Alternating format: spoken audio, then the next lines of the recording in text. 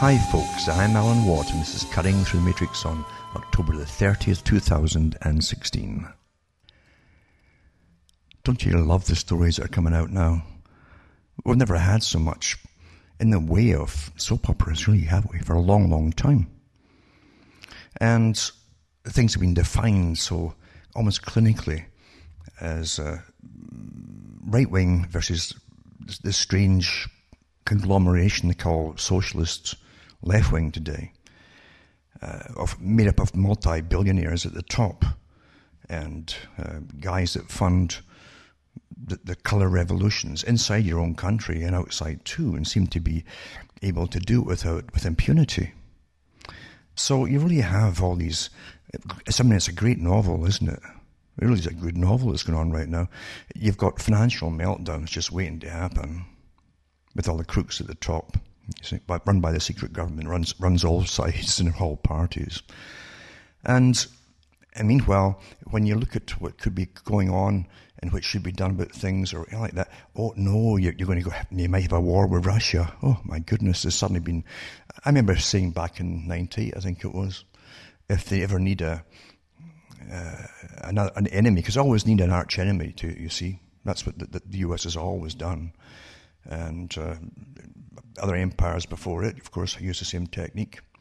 So they'd have to reinvent one, or else they would resurrect the Great Bear, the bad bear of the Soviet Union. And that's exactly what they're doing. They fall in the script, you see. Fall in the script. And at the same time, when the US politics is bogged down in scandal, which is... Scandal only happens when something's snuck out into the media or the public information arena that is not supposed to be there. And then too, you have to wonder if it's supposed to be there as well, because you really are dealing with the tricks of intelligence services and propaganda experts. Think about that. Whenever you read anything, always think about what's behind this and behind this and behind that. And don't drive yourself crazy, because that's how furtive and deep intelligence agencies and disinformation experts all go. Because remember, the whole idea is to capture your mind, all of you. Capture your minds in order to make you think that, oh, the world is falling, the sky's falling. And you better basically all pray to your betters, that particular breed of people above you. They've been trained to believe are above you, the intelligentsia, those who are financial wizards always plunder you and send the money to money heaven, and then they get back in again to keep it all going. It's just astonishing, the games that they play. Same games over and over. But when they pull so many of the games and put them on the board at the same time, it shows you there's a major change that they want. Believe you me, that they want. the secret shadow government, they want, you see. That's what they want. And out of that will come the solution. And you'll be breathing relief, saying, my goodness, they only crashed the economy till your currency is worth half of what it was. I thought it was going to go down to maybe 10% of what it was. But at least you've got 50%. You breathe a sigh of relief. Then you'll say, well, they made a deal with Russia and we're not going to get blown up after all. And you breathe a sigh of relief. And on it goes. And that's how the big boys at the top maintain control over their system. Not what you think is the little front people they put in front of you to be your system. You think it's developed by itself. It's their system at the top. Everything you do, in fact, is authorized in your daily life and made to be that way. To even your obedience to change the clocks, I think in a week's time or so, and go along with it, because some God decided to create this law, this kind of law that you all change at the same time. Even though very few of us farm anymore, and even the farmers didn't need it, even when you have it. I mean, it's kind of pointless, isn't it? And you're trained in so many ways, even how to dress and what to wear and how to converse with other people. Today you're trained more than ever how to converse with other people, because you better be careful too, and maybe not even use the word people anymore, because everything's changing by those who control you and control your minds until you're into Brave New World in a very, very radical way, because it is definitely coupled with the Orwellian prospect of 1984. The threats always come along if you don't go along with changing how you think and how you perceive things to be. Remember, to deceive a whole planet, you first must make sure the individual adopts and adapts into the new system which you're creating for them. And they'll use the proper terminology. And just remember that the same people who brought you your capitalist side on one side and they brought you your communist side on the other, and then they gave you the purges in the communist Trotskyist side, because like you say, they're Trotskyists, you see. These are the people who they had show trials to show the public that you too could be in that dock there with a sentence of death looming upon you and over you because you didn't go along with something. And you'll see the people in the dock weeping with tears after getting tortured forever and all kinds of torture. And that could be you. That could be you. Because you said something. Or you might have used old think, the way you used to talk when you would perceive things for yourself and come to a conclusion for yourself. That's not allowed anymore. I'll be touching on that later on too. We are in that system. It's the same system, mind you, that they brought in China, communist China, with the so-called cultural revolution for the youth.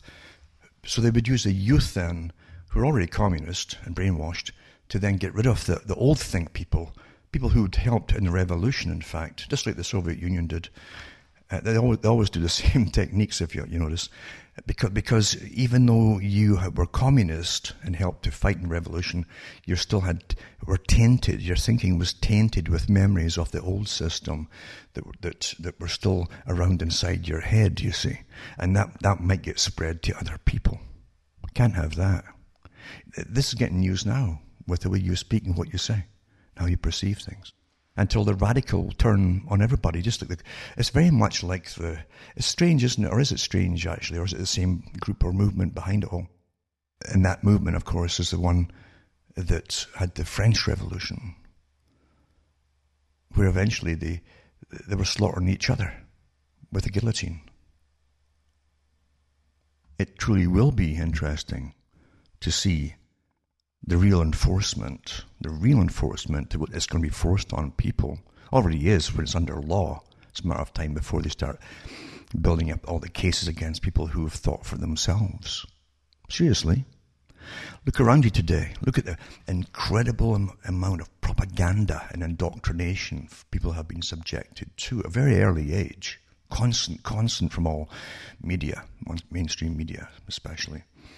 And education as well. Education is just total indoctrination today. Complete. It's not there to free the mind up to think for itself by using logic and reasoning. It's to make sure that everyone comes out completely indoctrinated. Completely indoctrinated. And with the knowledge that they better go along with everything. They know that already if they want to get on in life. Meaning to be very politically correct. Or else. Believe you me, it's coming down. And look at the dazed look on people's eyes today. They literally look as though they're not quite with you at any time at all. They're bombarded with data. Data is just noise. It's noise. It doesn't have to be truth or truthful news or information at all. It's just data. And they're literally loaded with it. Never mind all the movies I've watched and all the fiction that's helped to unload data into their brains as well, or download data. It's all there, and look at the end results. They look at people being beat up in real time often with all their gadgets today. It doesn't free them up. It makes it worse because they're not horrified. They're not horrified at all by what they're seeing. They soak up stuff depicting the same kind of material via the fictional media. And when they see the real thing happening, it's more of a curiosity they have, like a mild curiosity. They're not really involved in it as folk get slaughtered or bombed from the air. And they also have their own governments telling them that this is a good thing, that these folks should be bombed because they're not nice people. It's amazing, isn't it, how easy the techniques are applied of propaganda to make you dislike or even feel neutral or even irrelevant regarding the people that you're seeing getting blown up or killed by their own militaries. The same technique, remember, comes home, because when that's happening abroad, with the applaud of the public, or at least even the passivity of the public, or disinterest of the public, this big eating machine will come back round to you, and you will find yourself going through something perhaps similar in your own country. Is that force behind all of this is unleashed upon you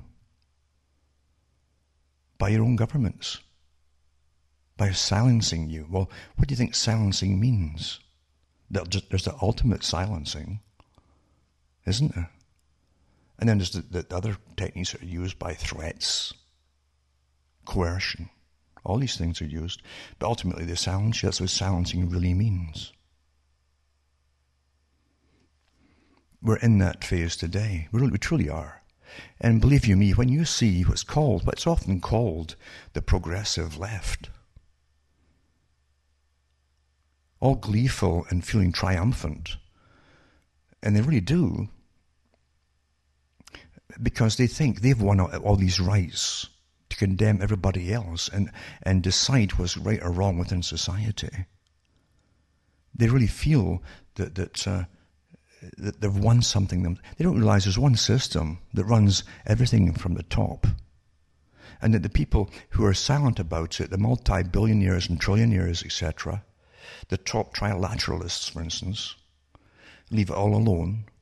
Well, it's because these guys are the guys who decided this is the society they've created for you to follow. And they ain't going to lose out because of anything that you do. If anything, it'll help them control society down below them, way down below there, much, much easier. There are many ways to get propaganda across.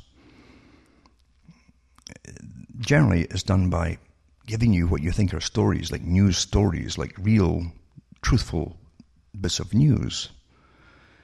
But in actual fact, they take away a good half of the story, or even the 3/4 of the story, which would really inform you as to what are the movements or powers really behind something. That's the simplest way to do it. And all governments use this technique. It's amazing to me to read some of the articles that literally foster ignorance, and at the same time convince the public that obviously this must be a good thing because they keep saying it is. The average person might even parrot that back to you. Oh, it's good, isn't it? But they don't know why it's good for you, because they don't know. It was like the British idea of joining the EU. It was sold as going to be a great thing. Jobs, jobs, jobs. For everybody, and wealth down the road. Never telling you that the whole intention of it was to make you poorer overall, and you'd be run by a government across the water. This entity that really is a foreign thing, is an alien thing, because it's not a nation as such. It's not. Again, it was set up by private individuals using technocracy, the techniques of technocracy, believing the world should be run by themselves, experts, and run by, above them, the most powerful, wealthiest people on the planet. And that was also part of the Council on Foreign Relations, the Royal Institute for International Affairs, and then the real, you might call them shock troops that they place into all top positions across the World Bank, the International Monetary Fund, all your central bank systems, having to do with trading across the planet for your nation. These are all Trilateral Commission members, and they're all part of the one private organization. And so is your intelligence service of your nation too, your top one and your foreign one. It's all part of it too. That's why do you realize that your culture was managed by the CIA, most of you out there, across Europe too? Since at least World War II finished. They gave you your culture. They altered it all. They got the private groups in to create the new culture for what was called a socialized world, which again, their masters above them would control. It's all been pretty well done. And remember too, once someone's indoctrinated even in the lower levels into this culture, that they think they're spearheading it and they're behind it all, and they're radical, it means they're full of anger, terrifying anger and hate. You can't rationalize or even have a conversation. They'll kill you. When you start putting them in power on behalf of the masters on the top, it's because the masters at the top want this dysfunctional society down below. A very obedient society. And even those who are persecuting you personally won't know that themselves. They think they're in charge. What a joke. But you've got to admit, it's rather diabolically incredibly clever, isn't it? I'll give you an example, though, what I'm talking about, from a Canadian article. And it mentions Trudeau. I guess it's junior, since they had the senior who's dead now. Because love dynasties, don't they? As front people, really. Takes off to sign the EU trade deal, but skies ahead aren't clear. And it's about Canada signing the CETA deal. They don't talk much about CETA. They've got all these other things on the go at the same time to distract you. And they have taught the public, most of the public, to be ignorant of all these deals and what's really behind them and what their purpose or purposes happen to be. But they talk about the CETA, as I say, that Canada initially had it turned down by Belgium. The EU Union is based there, of course, that's why it's there. And it says it was twice, it's turned down anyway. But anyway, it's been passed now. That means that it was forces in those countries that were waiting with their hands out. That's what it generally means when there's disagreements on these big agreements. Because these agreements bind you into political systems and commercial systems and economic systems. And eventually the whole purpose, just like the EU, it was to create a type of world government. Anything to do with internationalism and world government and extra-national government systems or supranational government systems was to be lauded, and that's where it is today. Marx talked about that too. And they could split the world up into three super parliaments under a world government. Each one would lead towards even more need for a world government, and that's what you're going through. And you think it's just happening by itself. It's an old plan.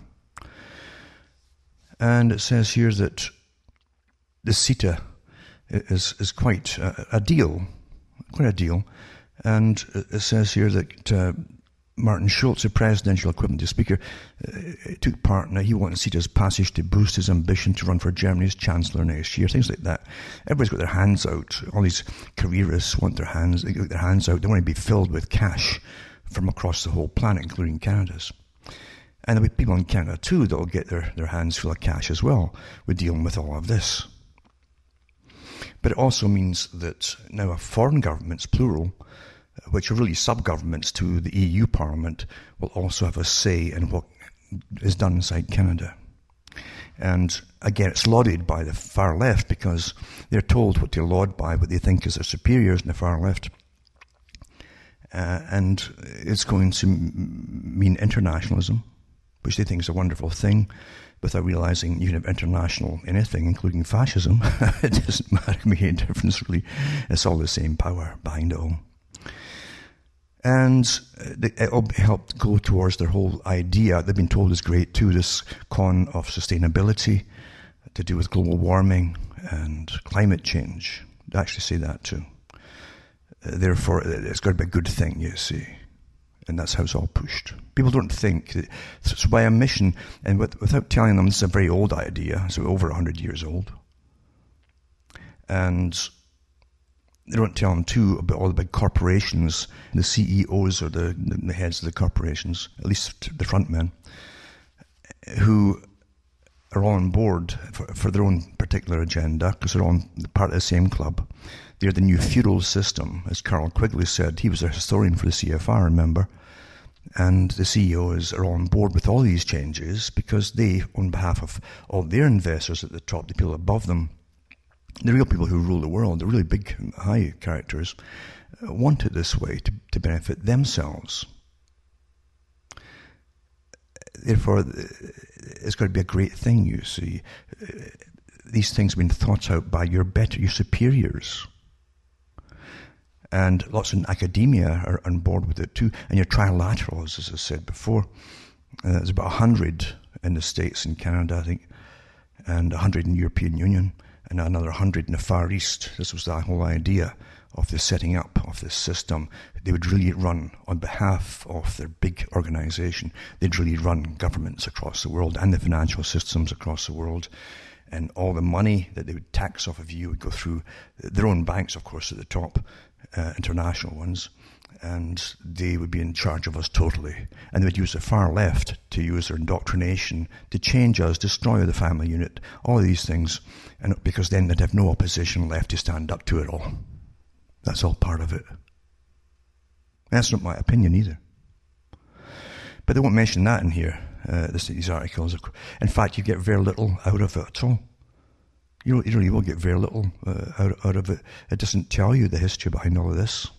The private organizations at the top that run all this, that create the whole idea of it, and the people involved, or the trilaterals, won't mention them at all. And that's how you're brainwashed. That somehow it's some natural thing just evolving by itself, and it must be good. And it's fantastic, really, when you look at what's happened across the whole of Europe. And how your same press can ignore what happens across the whole of Europe. Another thing, too, is nothing in the media, nothing in the press is independent. It truly is. If something is independent in the press, someone's head is going to roll. Because the press is a technique of controlling the minds of the people. Always has been. That's why it's authorized and licensed. And that's why they go to top meetings and top political meetings. And they actually, remember Rockefeller himself, after one of the global meetings, and the Bilderberg meeting too, he said himself that he thanked the press for keeping what they've been up to for years, including their agenda, secret from the public. That's what he told the reporters, who are also working on behalf of their bosses, who are members of the big private organization that runs the world. Anyway, several top journalists and TV news anchors RSVP'd, yes, to attend a private off-the-record gathering in New York, home of Joel Benenson, the chief campaign strategist for Hillary Clinton, 2 days before she announced her candidacy in 2015, according to emails, WikiLeaks, published from John Podesta's purported accounts. The guest list for an earlier event at the home of John Podesta was limited to reporters who were expected to cover Clinton on the campaign trail. The email thread starts with Jesse Ferguson, the campaign's deputy national press secretary and senior spokesman, describing the venues and targets audience of each gathering. We wanted to make sure everyone on this email had the latest information on the 2 upcoming dinners with reporters. Both are off the record. And it gives you a rundown of Thursday night, Friday night, and all the rest. Who's coming, blah, blah.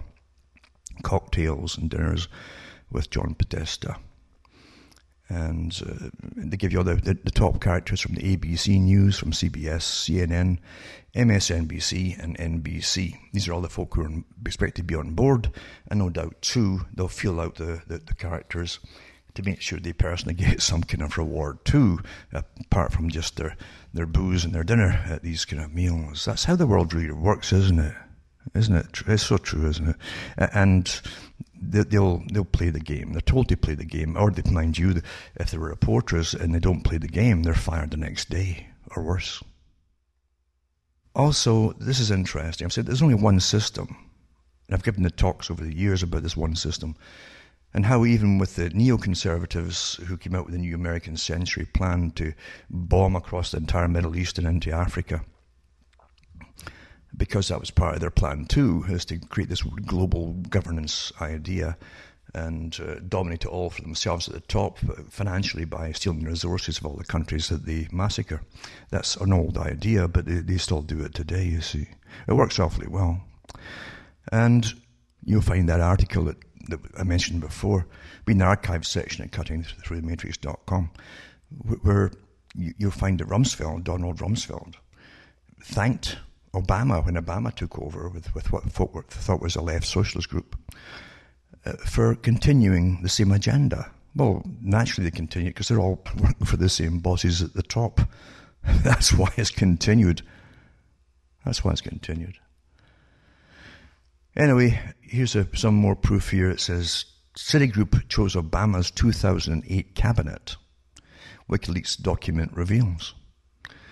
It says 1 month before the presidential election of 2008, the giant Wall Street bank Citigroup submitted to the Obama campaign a list of its preferred candidates for cabinet positions in an Obama administration. So here you have a big Wall Street bank submitting who they want to get put in. The list corresponds almost exactly to the eventual composition of Barack Obama's cabinet. The memorandum revealed by WikiLeaks in a recent document released from the email account of John Podesta, who currently serves as Hillary Clinton's campaign chair, was written by Michael Froman, who was then an executive with Citigroup and currently serves as the U.S. trade representative. The email is dated 6 of October 2008 and bears as subject line lists. It went to Podesta a month before he was named chairman of President-elect Obama's transition team. The email was sent at the height of the financial meltdown that erupted after the bankruptcy of Lehman Brothers September the 15th. Even as Citigroup and its Wall Street counterparts were dragging the US and world economy into its deepest crisis since the 1930s, there remained, as his email shows, the real power behind the facade of American democracy and its electoral process. Froman's list proved remarkably prescient. As it proposed, Robert Gates, a Bush holdover, became Secretary of Defense. Eric Holder became Attorney General. Janet Napolitano, Secretary of Homeland Security. Rahm Emanuel, White House Chief of Staff. Susan Rice, United Nations Ambassador. Arne Duncan, Secretary of Education. Kathleen Sebelius, Secretary of Health and Human Services. Peter Orszag, Head of the Office of Management and Budget. Eric Shinseki, Secretary of Veterans Affairs, and Melody Barnes, Chief of the Domestic Policy Council. For the highly sensitive position of Secretary of the Treasury, 3 possibilities were presented: Robert Rubin and Rubin's close disciples, Lawrence Summers and Timothy Geithner. Obama chose Geithner, then President of the Federal Reserve Bank of New York. Geithner, along with the Bush Treasury Secretary and former Goldman Sachs CEO Henry Paulson and Fed Chairman Ben Bernanke, had played the leading role in organizing the Wall Street bailout. Rubin had served as Treasury Secretary in the Bill Clinton administration from 1995 until 1999, when he was succeeded by Summers. In that capacity, Rubin and Summers oversaw the dismantling of the Glass-Steagall Act from 1933, that was in, which had imposed a legal wall separating commercial banking from investment banking. Immediately after leaving Treasury, Rubin became a top executive at Citigroup, remaining there until 2009. A notable aspect of the Froman memo is its use of identity politics, which seems to be all the rage these days, Among the Citigroup executive lists of proposed hires to Podesta were a diversity list, including African American, Latino and Asian American candidates, broken down by cabinet deputy and under deputy assistant level, in Froman's words, and a similar document on women. Froman also took diversity into account for his White House cabinet list, probability weighting the likelihood for appointing a diverse candidate for each position. Canada's just done the same, actually. This list concluded with a table breaking down the 31 assignments by race and gender. Citigroup's recommendations came just 3 days after the then-President George W. Bush signed into law the Troubled Asset Relief Program, which allocated $700 billion in taxpayer money to rescue the largest Wall Street banks. The single biggest beneficiary was Citigroup, isn't that coincidence, which was given $45 billion in cash in the form of government stock purchase, plus a $306 billion government guarantee to back up its worthless mortgage-related assets. Then presidential candidate Obama played a critical political role in shepherding the massively unpopular bank bailout through Congress. The September financial crash convinced the sections of the U.S. corporate financial elite that the Democratic candidate of hope and change would be better positioned to contain popular opposition to the bailout than his Republican rival, Senator John McCain of Arizona. As President Obama would not only funnel trillions of dollars to the banks, he saw to it that not a single leading Wall Street executive faced prosecution for the orgy of speculation and swindling that led to the financial collapse and Great Recession, and he personally intervened to block legislation capping executive pay at bailed-out firms. The same furtive and corrupt process is underway in relation to Hillary Clinton or Donald Trump administration. Froman's email is one of many thousands released by WikiLeaks from the account of Podesta. These communications, such as the Froman email, which exposed who really rules America, it doesn't really show who really, just some of them, gives you clues, have been virtually ignored by the media. The pro-democracy party called New Republic called attention to an article published Friday, but the story has received little, if any, further coverage. That actually came initially from the World Socialist website. You can read everything, you understand, even though the socialists don't know themselves what they're supposed to be. Because it's like everything else now, they keep changing what it really does. Like, once you have big groups of people, you give them a few slogans, they all think they're all comrades together. And then gradually change until they're actually doing your bidding from the very, very top. And they'll never know what's at the top. When you join big groups, you lose your own thought process. That's why they use it. That's why they create big groups. They've always done this. Now, I'm also going to put up what's at stake in the election. Paul Craig Roberts. He has some good articles. It says here they're the prostitutes who control America's minds. This is from a long experience in journalism. I know the American public is not very sharp. That part's true, but then no public is sharp if it's brought up to be incredibly well entertained, which means distracted and indoctrinated. Incredibly well indoctrinated through education as well, even very basic stuff from education. And again, brought and raised to be very naive, believing that everything that's there when they're born and they're raised must be normal because it's there. It's that simple, isn't it? Anyway, he says they're not very sharp. Nevertheless, it's difficult for me to believe that Americans whose jobs, careers, and the same for their children and grandchildren have been sold out by the elites who Hillary represents would actually vote for her. It makes no sense. If this were the case, how did Trump get the Republican nomination despite the vicious prostitute campaign against him? It seems obvious that the majority of Americans who have been suffering terribly at the hands of the 1% who own Hillary lock, stock and barrel will not vote for the people who've ruined their lives and the lives of their children and grandchildren. Furthermore, if Trump's election is impossible, as the prostitutes tell us, Hillary's win is 93% certain, according to the latest prostitute pronouncement.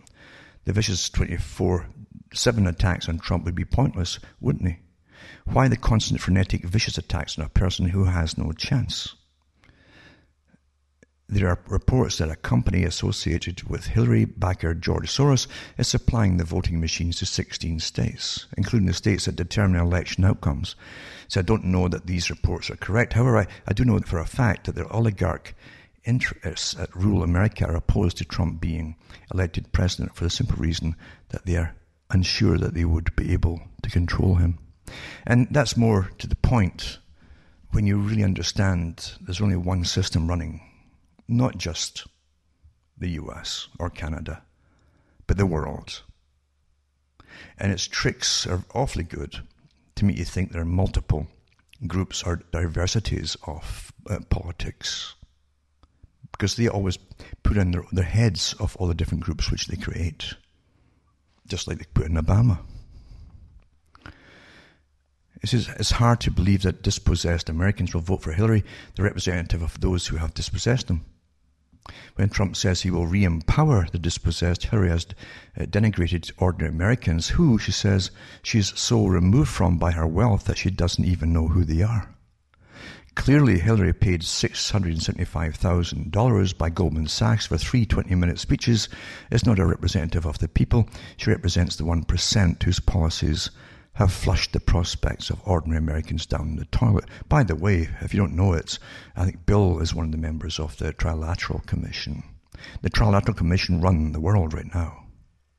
They set up your union through the Council of Foreign Relations, which is all part of the one organization, really. But they set up the Trilaterals along with the CFR, which is the main general body of them all. The Trilaterals are pulled out of them and given a higher agenda of being that, shall I say, shock troops. But Bill is one of them. They'll never turn on their own because they run the world today. They run the socialist parties too at the top. They're in the banking systems that we're all into. They're on the IMF. They're on the central banks. They appoint the technocrats into, remember, when the bank collapses in Greece and in Italy, they appointed their own boys straight in. No votes. And they were both trilateral members. And you think your vote matters right now? The only vote that matters is if you had a true vote to vote out the system that already rules you, and not be stupid enough to vote on the first one that presents itself as its arch enemy, because that'll be theirs too. What is really disturbing is the pretense that the prostitute scum that Trump's lewd admiration for female charms is deemed more important than the prospect of nuclear war. At no time during the presidential primaries or during the current presidential campaign has it been mentioned that Russia is being assaulted daily by propaganda, which is stepping up even more and more and more as Hillary is being exposed. And threatened by military build-ups and being convinced that the United States and its European vassals are planning an attack. A threatened Russia made insecure by inexplicable hostility and Western propaganda is a danger manufactured by the neoconservative supporters of Hillary Clinton. If the American people are really so unbelievably stupid that they think lewd remarks about women are more important than avoiding nuclear war, the American people are too stupid to exist. Now here's a point here too. It isn't just American people. I mean, Canada's press has been completely the same as the US press, with all their pictures of Donald Trump on the front pages of magazines. Now, oh, evil! He's the devil. He's everything. And you can say they will deserve the mushroom clouds that will wipe them and everyone else off the face of the earth. And let's be honest here: the tricks have been played in this particular election are standard. They're standard. They always build up. Well, you're not a really trustworthy person. You fancy maybe even the opposite sex. Maybe that's maybe bad now too. I don't know. But the thing is, people who complain, who fall for all this stuff, if they fall at all, I really don't think anybody can fall for this rubbish anymore. They're watching pure, it's really prostitution taking place and all their internet sites and everything else, but they're going to be shocked about it. Come off it. Oh. And Donald Trump is the only candidate in the primaries of the general election who has said that he sees no point in conflict with Russia when Putin has shown nothing but desire to work things out to mutual advantage. In contrast, Hillary has declared the thrice-elected president of Russia to be the new Hitler and has threatened Russia with military action. Hillary talks open about regime change in Russia. Surely in a free media, at least one person in the print and TV media would raise this most important of all points, but where have you seen it? Well, you see, you won't see it because it's all part of one system. Obviously, to control the system on behalf of those who already rule the world, you have to make sure that all the media is your own and everybody's on board with you. Right down to having wars start, if need be, to truly divert the public off into the next terrifying phase of we all must come together as one, which will be to their benefit actually, because that's what they want, isn't it? A world governance and the right written into everything to totally indoctrinate the children into a complete system under the pretense that it will never happen again if they get that right given to them. There's a reason for everything that happens, and it's discussed by countless think tanks way up there. Now here's an Article 2. NATO squares up to Putin. As Russia beefs up its military might on Europe's border, the West responds with the biggest show of force since the Cold War. Actually, it's the other way around. It's the other way around. And it says armoured forces, including 800 UK troops, will be sent to Estonia for 6-month deployment next May. I'll put up tonight a link to a documentary by... He's actually the brother of the famous or infamous Christopher Hitchens, and Peter Hitchens is his name. He lived in Russia for a couple of years, and he was actually a Marxist at one point and completely turned against it, but he tells you the truth about what's happening with that fleet that's been sent to actually went past through the Channel, actually, which is international waters. But what would you do if you were threatened with, even as a sideline, just to get the heat off of somebody or a bunch of people inside the US? But I'll put this up to show you how they give you the fear thing, which is standard technique. I can remember when Ronald Reagan called the Soviet Union the Great Satan. Then they changed it again and I think then they hit I think it was Bill Clinton was in Milosevic in Serbia. Oh, he became the Great Satan. And then they changed it to Grenada, a little place of Grenada. That became the Great Satan as well. It's a standard CIA tactic run by those who create your opinions on things by using the Bernays techniques, which I'll touch on in a little while, in fact. Now, here is inside the invisible government, war, propaganda, Clinton and Trump. And this is from John Pilger.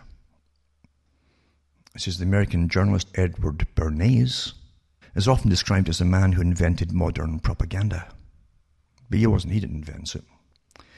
The nephew of Sigmund Freud, there's a reason that is all in the same family, you might say, who had studied human nature intensely, and definitely there was an agenda behind it all, was Bernays, who coined the term public relations as a euphemism for spin and its deceptions, for propaganda, for fooling people, including entire nations. In 1929, he persuaded feminists to promote cigarettes for women by smoking in an Easter parade, behaviour then considered outlandish. One feminist, Ruth Booth, declared women light another torch for freedom, fight another sex taboo. Still goes on today, doesn't it? The same techniques. And they paid a lot of money and put it into the top magazines of the day. And they got women who were all dressed up to be the avant-garde of the new, intelligent, forceful woman. Wealthy too, by the way.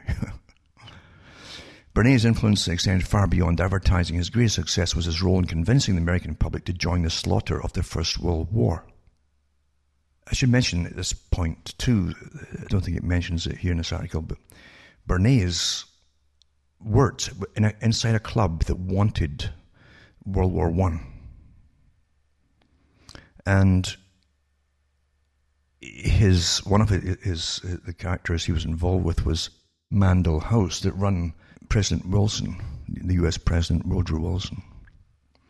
He ran him. He was the boss. So there was definitely a cabal here involved in, again, planning the world and its wars and outcomes that had already planned. How do we get this and this and this? Well, we need a war in order to make this happen. And then, by the way, Bernays, a very young guy at the time, was taken over by Wilson on the commission for the League of Nations after the World War I. Not bad doing. Let's get the war started, convince the public and the American people to go and fight it by creating a great Satan, of course. And then we, our cabal, will be in charge of this system afterwards too. And the public will never know that there was a different reason for it all in the first place. You've got to remember too that Bernays went on for through a few different presidents and brought in to advise them on changing and, again, controlling the minds of the people. Anyways, Bernays' influence extended far beyond advertising, and the secret, he said, was engineering the consent of people. You talk about World War I. Engineering the consent of people in order to control and regiment them according to our will without their knowing about it. You think this tampering with the mind and psychology is a new thing? Not at all. Not at all. No. Read that part again, because people have a very limited ability today. And they truly have. It's dropping all the time. All the surveys MIT show it, which means it's working. All their indoctrination and dumping of useless data on the people's minds, that their attention span is dropping. Anyway, it says the secret, he said, was engineering the consent of people in order to control and regiment them. Think about that. Control and regiment them. Same thing with all the different parties and groups and etc. They think they're all right. They don't have no idea they're being regimented and controlled by people way above them who have a completely different agenda. According to our will and without their knowing about it. That's the beautiful part, isn't it? You got to admit it. you got to admit it. He described this as the true ruling power in our society and called it an invisible government. Now, I did a whole series of these talks years ago on the radio, and you'll find them in the archive session at cuttingthroughthematrix.com. Remember, too, you get Cutting Through the Matrix, and you get other dots as well. Make sure you copy them all in case they start pulling them off the air. You've got another one to go to. Back to the article, it says, today the invisible government has never been more powerful and less understood. In my career as a journalist and filmmaker, I've never known propaganda to insinuate our lives as it does now and go unchallenged. Imagine two cities, both are under siege by the forces of the government of that country. Both cities are occupied by fanatics who commit terrible atrocities such as beheading people. But there's a vital difference. In one siege, the government soldiers are described as liberators by Western reporters embedded with them, who enthusiastically report their battles and airstrikes. There are front-page pictures of these heroic soldiers giving V signs for victory. There is scant mention of civilian casualties. In the second city in another country nearby, almost exactly the same thing is happening. Government forces are laying siege to a city controlled by the same breed of fanatics. The difference is that these fanatics are supported, supplied and armed by us, by the United States and Britain. They even have a media center that is funded by Britain and America. Another difference is that the government soldiers laying siege to this city are the bad guys, condemned for assaulting and bombing the city, which is exactly what the good soldiers do in the first city. Confusing? Not really. Such is the basic double standard that is the essence of propaganda. I'm referring, of course, to the current siege of the city of Mosul by the government forces of Iraq, who are backed by the United States and Britain, and to the siege of Aleppo by the government forces of Syria, backed by Russia. One is good and the other one is bad. That's how it's portrayed, you see. What is seldom reported is that both cities would not be occupied by fanatics and ravaged by war if Britain and the United States had not invaded Iraq in 2003. That criminal enterprise was launched on lies, strikingly similar to the propaganda that now distorts our understanding of the civil war in Syria. Without this drumbeat of propaganda dressed up as news, the monstrous ISIS and Al-Qaeda and Al-Nusra and the rest of the jihadist gang might not exist, and the people of Syria might not be fighting for their lives today. Some may remember that in 2003, a succession of BBC reporters turning to the camera and telling us that Blair was vindicated, that's Tony Blair, for what turned out to be the crime of the century. The US television networks produced the same validation for George W. Bush. Fox News brought on Henry Kissinger to fuse over Colin Powell's fabrications. Weapons of mass destruction, you see. Same year, soon after the invasion, I filmed an interview in Washington with Charles Lewis, the renowned American investigative journalist. I asked him what would have happened if the freest media in the world had seriously challenged what turned out to be crude propaganda. He replied that if journalists had done their job, there's a very, very good chance we would not have gone to war in Iraq. Remember, all these countries were on the list written in the 90s and published in the 1990s from the New American Century, the PNAC group, that they wanted taken out. And General Clark reiterated all that too on national television years later, after they'd gone to war through Iraq. There was a whole bunch of countries that they hadn't done yet. But on them were the ones that they've been going, all of them around Israel, there's no doubt about it, were on that list. And many more too in parts of Africa. In other words, had journalists done their job, they challenged and investigated the propaganda of amplifying it, hundreds of thousands of men, women and children would be alive today. There'd be no ISIS and no siege of Aleppo or Mosul. You need money and training for this kind of thing, remember. Big money. And you need the media to be on board with you for your agendas. There would have been no atrocity on the London Underground on 7th of July 2005. There would have been no flight of millions of refugees. There would be no miserable camps. When the terrorist atrocity happened in Paris last November, President François Hollande immediately set planes to bomb Syria. And more terrorism followed, predictably the product of Hollande's bombast about France being at war and showing no mercy. That state violence and jihadist violence feed off each other is a truth that no national leader has the courage to speak.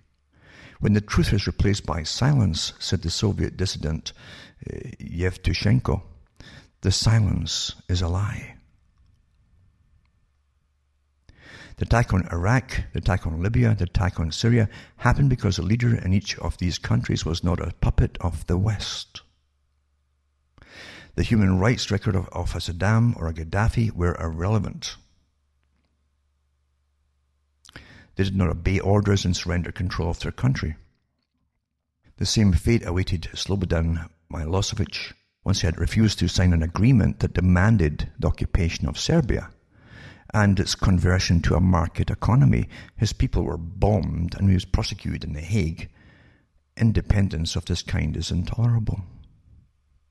You keep sending armies over for supposedly democracy and independence. Stop kidding yourselves.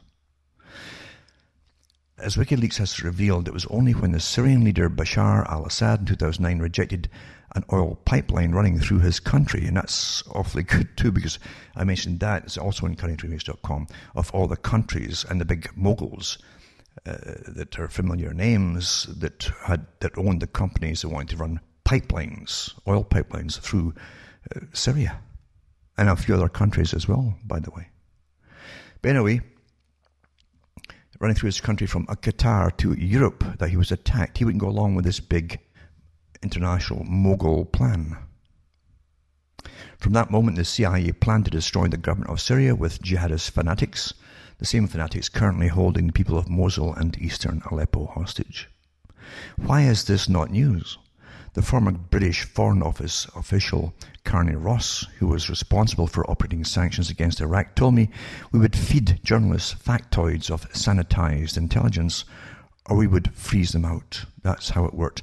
Journalists all know this too. If you don't go along with their agenda, you won't get pulled in to be in the loop on anything at all. Same if you go against the chosen people for elections. If you go against them, you won't get brought into the governments to be fed little bits of information on what's going to happen in the near future. You're just frozen out. That's how you do it. And that's how democracy works, for those who don't know what democracy is. The West medieval client, Saudi Arabia, to which the US and Britain sell billions of dollars worth of arms, is at present destroying Yemen, a country so poor that in the best of times half the children are malnourished. Well, that goes along with the world agenda of depopulation, doesn't it? Look on YouTube and you will see the kinds of massive bombs, our bombs, that the Saudis use against dirt-poor villages and against weddings and funerals. The explosions look like small atomic bombs, and the bomb aimers in Saudi Arabia work side by side with British officers. This fact is not on the evening news. Propaganda is the most effective where consent is engineered by those with a fine education from Oxford, Cambridge, Harvard, Columbia, and with careers on the BBC, The Guardian, New York Times, The Washington Post, and Canada's got his ones too. These organizations are known as the liberal media. They present themselves as enlightened, progressive tribunes of the moral zeitgeist. They're anti-racist, pro-feminist, and pro-LGBT. So how can it be bad? You see, that's how everything in your head is given to you. Clever, eh? Very clever. So how could these liberal leaders in the media be wrong? Anyway, it says, and they love war. Well, they speak up for feminism, they support rapacious wars that deny the rights of countless women, including the right to life. In 2011, Libya, then a modern state, was destroyed on the pretext that Muammar Gaddafi was about to commit genocide on his own people. This was the incessant news. There was no evidence. It was a lie. In fact, Britain, Europe, and the United States wanted what they like to call regime change in Libya, the biggest oil producer in Africa. Gaddafi's influence in the continent, and above all, his independence, were intolerable. You can't have them, people going their own way, independent people, can you? Can't do it. Oh, it's evil. It's evil. Oh. Well, I'll put all these links up for you to look at for yourselves. And remember, try and remember history over the last few years at least. And maybe you won't be conned so easily again by those who give us our reality, supposedly, and who create consent. For myself, Alan Watt, in Ontario, Canada, it's good night, and may your God or your gods go with you.